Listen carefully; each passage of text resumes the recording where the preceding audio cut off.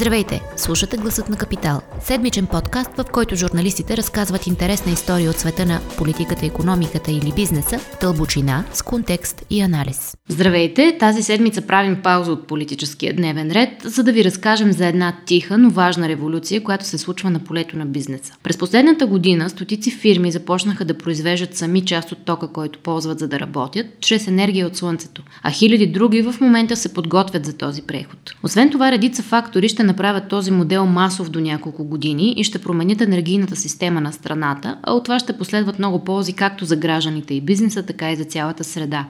Редакторът Ивайло Станчев е тук, за да ни разкаже повече. Иво, здравей! Здрасти! Как стана възможна тази промяна? Големи предприятия да минат на слънчева енергия, промяна в регулацията ли имаше, пазарни промени, технологичен пробив или някаква щастлива комбинация от различни фактори? Точно комбинация от различни фактори, сега дали е щастлива или не, зависи от гледната точка.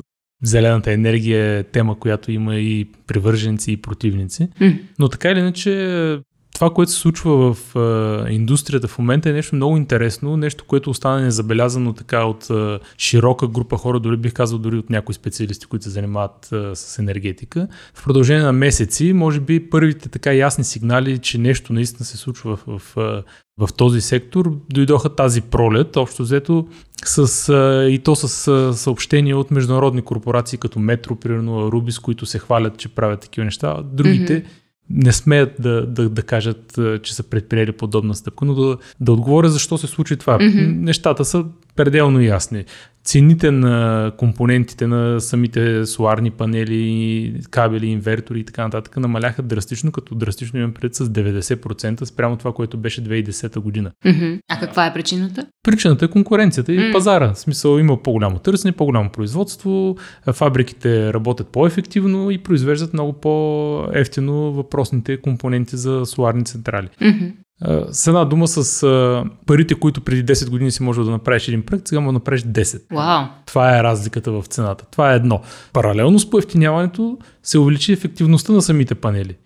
Ако да речем преди на един покрив си можел да изградиш такъв на къща 15 кВт мощност, сега може да изградиш 30-40, дори с тези панели, които се очакват до година и 50, което означава, че ти с много по-малко инвестиции не правиш дори същото, а правиш много повече като мощност. И тези две неща, съответно, винаги привличат интереса на бизнеса, защото няма как да остане незабелязано това поевтиняване.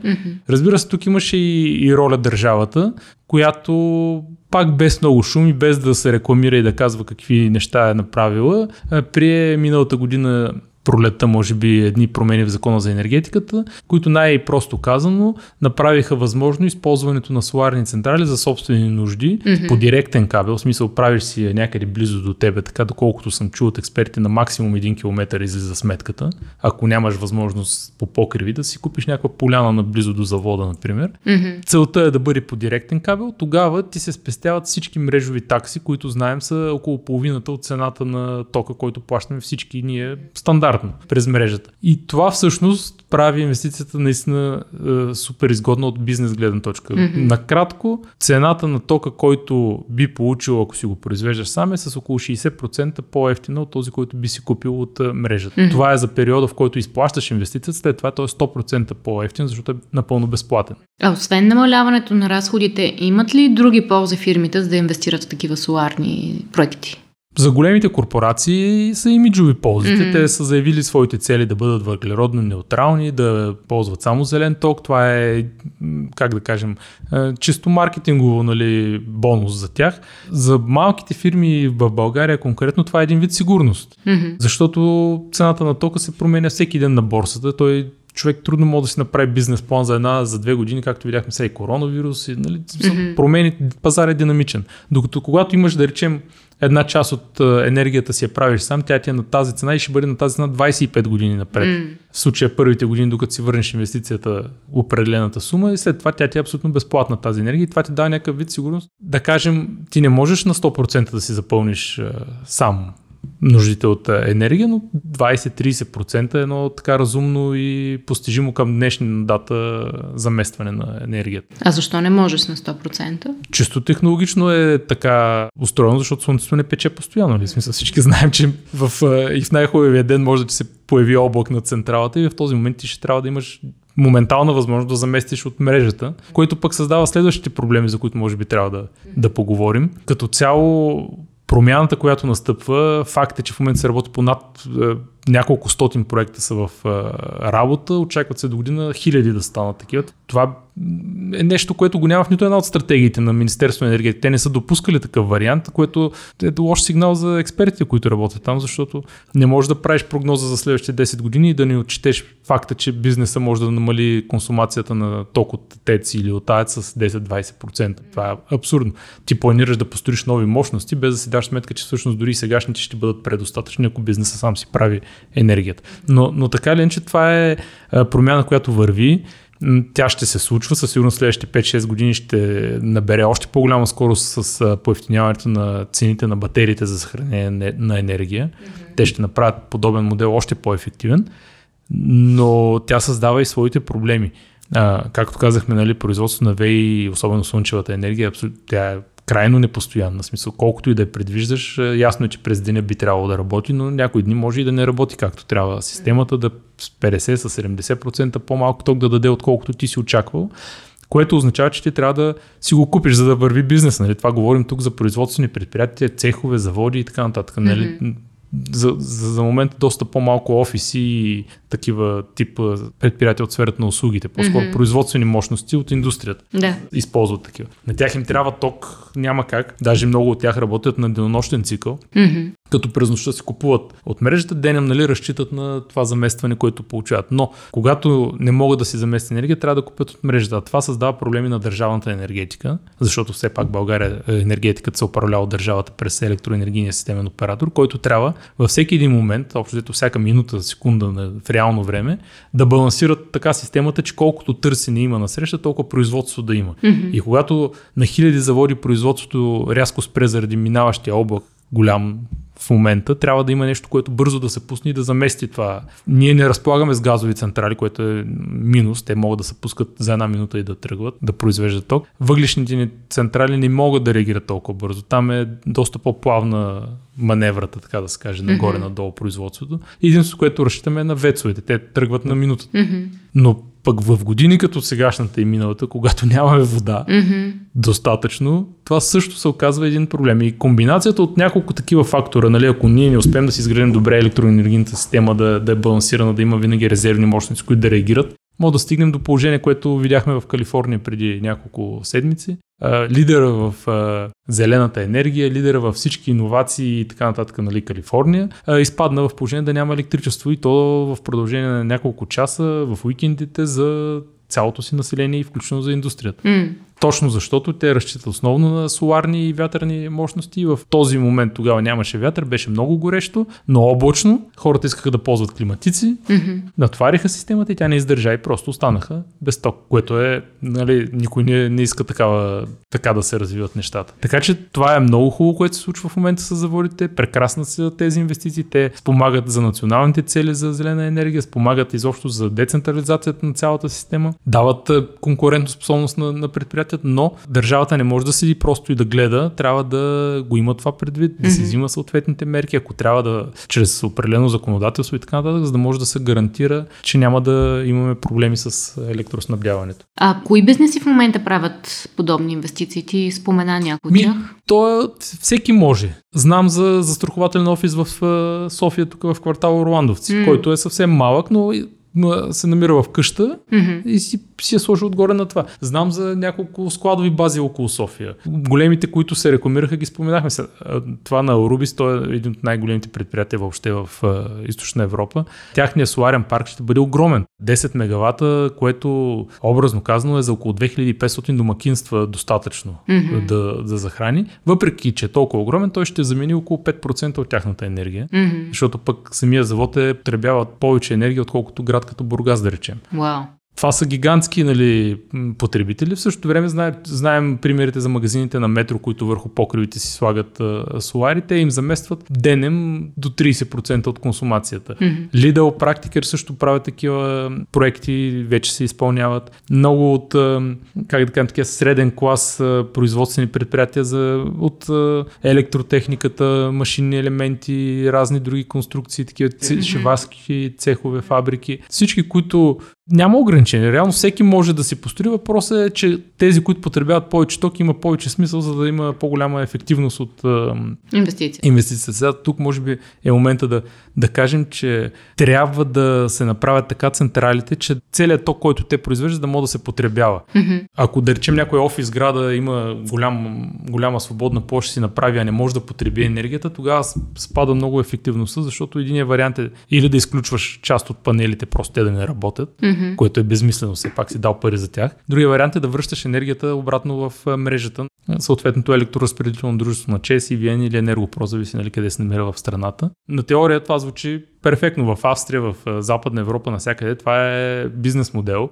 Всеки потребител може да е и производител. И когато има излишна енергия, връща обратно, тя му се приспада съответно от сметката и нещата стават автоматично. На много места дори знам и с блокчейн технология има специални приложения, които управляват този процес. При нас не е така. При нас нещата са доста усложнени, когато трябва да връщаш обратно в мрежата ток. Изискват се регулаторно са усложнени, изискват се страшно много документации, процеси на присъединяване. Това дали ще произведеш от покрива си малко ток или ще си централа на въглища голяма, колкото в Маришкия басейн, документално няма никаква разлика. Но и също един и същи път трябва да изминеш процедурно, което първо усложнява безкрайно много процеса и второ, цената на енергията по излишък, която се продава, е много ниска и обикновено тя не може да компенсира усилията, които ще положиш, за да я продадеш. Затова с експертите и хората от фирмите, които изграждат такива системи, като говорих миналата седмица, всички са на едно мнение, че трябва да се стреми инвеститора, нали, предприятието, което иска да изгради такава собствена инсталация, така да си направи анализа, че винаги да може да поема целият ток, който тази инсталация ще му осигурява, за да няма излишни количества. Това се прави, нали, не много трудно, гледа се тваровия профил, как върви потреблението назад във времето и се правят някакви преценки, кое колко. Сега има идеи, доколкото виждам в новата национална енергийна стратегия на България, която тези дни беше представена и тепърва ще се обсъжда. Там има идеи за така наречените енергийни общности, което до някаква степен около 2025 година, да речем, когато вече имаме няколко хиляди такива реализирани бизнес проекта, тогава примерно в индустриални зони или някъде, където имаш наблизо няколко предприятия, ако едно има по-голяма площ и излишна енергия, би могло да я дава директно на съседите си. Нали? Това съответно нужни са законови промени, но факт, че го има в стратегията и държавата явно мисли в тази посока, това би било наистина много голяма стъпка напред, защото ще направи този модел още по-ефективен. Нали? Тогава няма да има нужда да връщаш мрежата, директно ще го даваш на съседа. Може да се разбереш с съседа, да ти го плаща, може да ти извършва услуги, там си е вече ваша работа. Нали? Смисъл, то си е търговски отношение, може да му го даваш без пари, ако ти е приятел. Ако инвестирате заедно в това. А кога, за цялата условност на този въпрос, но кога подобна енергийна независимост ще е възможна и за гражданите? Или от какво зависи, от какви фактори зависи това да стане? Чисто нормативно или както да го кажем и технологично, няма разлика дали потребителя ще е гражданин или някакво предприятие. Разликата идва от мащаба. Ако имаш къща достатъчно голяма, с подходящ покрив, спокойно може да си изградиш такава централа и да си заместваш нуждите. Проблема е, че твоите нужди като битов потребител са много малки. И примерно през деня хората са на работа, в къщата работи най-много хладилник или някоя аларма и нещо такова. Това няма абсолютно никакъв смисъл да го захранваш с соларна енергия. Вечер, когато се приберете, пък няма слънце и тогава пък няма как да си захраниш потребността. Нали? Затова всъщност се губи ефективността при битовите, докато бизнесът, нали, работи точно през деня масово. Не, че е лошо битови потребители сложат, но при тях ситуацията е малко по-сложна. В смисъл, те би трябвало да сложат много малко на брой панели и да имат и батерия за съхранение на енергия. За да може през деня, когато не са си вкъщи тая енергия да се съхрани и вечер, когато се приберат, да може да се консумира и тогава, нали, реално би ти било икономически обосновано да инвестираш. Но все още батериите са скъпи, очакванията са, че може би до няколко години ще бъдат толкова, цените им ще паднат толкова, че да стане икономически изгодно инвестицията в тях. Има други варианти, нали, за потребителите в момента, битовите. Могат да си строят малки покривни, задължително покривни соларни инсталации, но не да консумират енергията, а да я продават на мрежата, като държавата все още, това е единственият модел, който тя субсидира, дава преференциални цени на този ток, който би се купил от това. Той ще бъде около, да речем, 3 пъти по-скъп от пазарния. Тя ти дава 3 пъти по-висока цена да ти го купи, като това се брои за единствения в момента действащ стимул за зелената енергия в България. Но такива проекти са много малко. По-скоро това го правят пак бизнес с бизнес цел. Да речем, някакво предприятие купува стари складове, разделя ги на няколко имота и във всеки имот слага по един такъв малък соларен парк, за да генерира печалба от продадения ток. Да. За лични цели това все още е по-скоро безмислено като изпълнение. А целият този процес, който ти описа, освен за индустрията, ще има ли някакъв по-голям ефект върху средата, да речем, както ти казваш, въобще за енергийната стратегия на България? Неминуемо. Обезмисли ли, да речем, съществуването на тецовете по някакъв начин? Примерно да направим едно сравнение. Ако имаме към момента, по моя информация, около 200 мегавата мощности, които са инсталирани или ще бъдат инсталирани в следващите няколко месеца за бизнес, за потребление на бизнес със собствени нужди. Средното натварване на държавния ТЕЦ Марица Изток 2 от началото на годината е около 400 мегавата, средночасовото натварване, даже може би и по-малко. Но да приемем, че 400 по-лесно да се смята. Това означава, че половината от мощността на държавния ТЕЦ, който е най-големия в България ТЕЦ, е заместена от собствените нужди само на няколко стотин предприятия. Нали? Да. А до година най-вероятно 100% ще бъдат заместени, а по-до година и още. Нали? Това се вижда и много добре от данните за енергийния баланс на страната. Ние последните 3 години имаме постоянен спад на потреблението и постоянен спад на производството, тъй като нашето производство към момента е скъпо и ние не можем да го изнасяме навън. Не е конкурентна цената.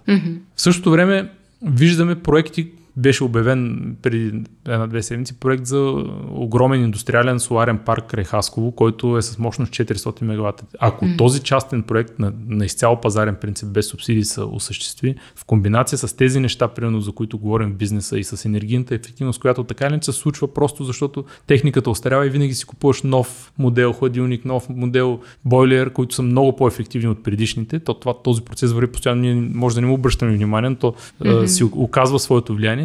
Наистина в един момент тази стратегия държавна, която казва ние след 10 години ще имаме нужда от АЕЦ Белене, ние ще имаме нужда още 50 години от въглищата и така нататък. Ти в един момент си почваш да се замислиш, да, ние, нали, то го правим вече по друг начин и ако построим АЕЦ Белене, кой ще ползва тока?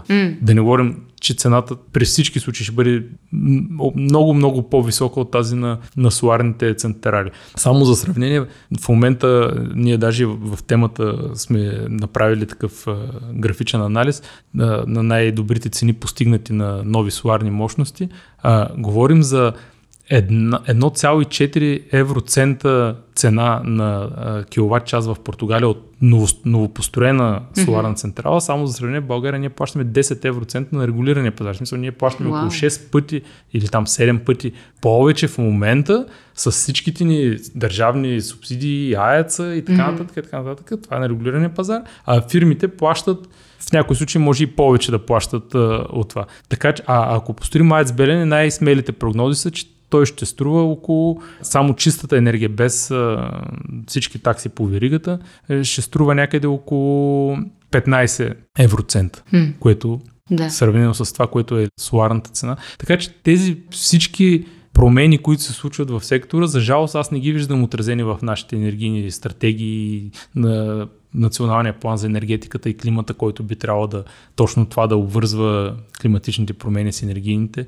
Ние там залагаме да увеличим използването на дървесина, примерно в топлофикациите, да горим биомаса, залагаме да построим АЕЦ Белене или друга мощност ядрена, защото напоследък има някакво разклащане в тази позиция за АЕЦ Белене. Може да се преместят в Козлодуй блоковете, да речем. Yeah. И нямаме никаква такава, как да кажа, то не е визионерство, то изобщо нямаме реална оценка на това, което се случва, защото, както виждаме, той бизнес се търси, което решение, му е изгодно, той се търси решение и не се интересува от стратегиите на България. Това, че там са му написали, че след 10 години ще му строят тази Белене, той си търси решението сега и си търси ефективността. Идва частен инвеститор, строи голяма соларна централа, произвежда, продава и в един момент държавата тича с няколко обиколки назад. Тя даже не знам дали тича в същата писта. Тя просто нещо друго си мисли, че прави и обещава някакви неща. Примерно на миньори. Аз даже си направих една груба сметка. Преди седмица дадаха 50 милиона на Мини Марица изток, държавното предприятие. То е чисто политически ход, който цели потушаване на протести там, защото няма никаква икономическа логика. Тези пари никога няма да бъдат възстановени и върнати, защото предприятието има намалена дейност, не прави никакви оптимизации, държи 7500 миньори и те искат да си взимат съответно заплати, тъй като нямат продажби, няма откъде, държавата им даде някакви пари за заплати. С тези 50 милиона можеше да се изградят поне 50-60 мегавата соларен парк върху старите заровени мини, които не се използват и така, че върху тях не може нито земеделие, нито нищо да се извършва. Те са едни умрели полета. Слагат си соларния парк с тези пари и простата сметка показва, че още в рамките на следващата година след построяването му, за една година биха спестили около 7 милиона лева от разходите си за ток. А Мини Марица изток е най-големият консуматор на електроенергия в страната. Номер 1. Повече от Аурубис дори, което така. Така че ето това е една инвестиция, която ще да създаде допълнителни работни места, ще да оптимизира разходи и така нататък. Тези пари в момента ще бъдат изядени и нищо няма да остане от тях. Хубаво е да се правят сметки. Иво, благодаря ти за този разговор. И аз благодаря. Ако този епизод ви хареса и искате да слушате новите епизоди веднага, щом излязат, абонирайте се за Гласът на Капитал в Apple Podcasts, Google Podcasts или Spotify. Обратна връзка за Гласът на Капитал можете да ни изпращате на podcasts@capital.bg или в познатите ви профили на Капитал в Facebook и Twitter. Музиката, която чувате в този подкаст, е написана от композитора Петър Дондаков специално за Капитал. Аз съм Зорница Стоилова, а епизодът монтира Тихомир Колев.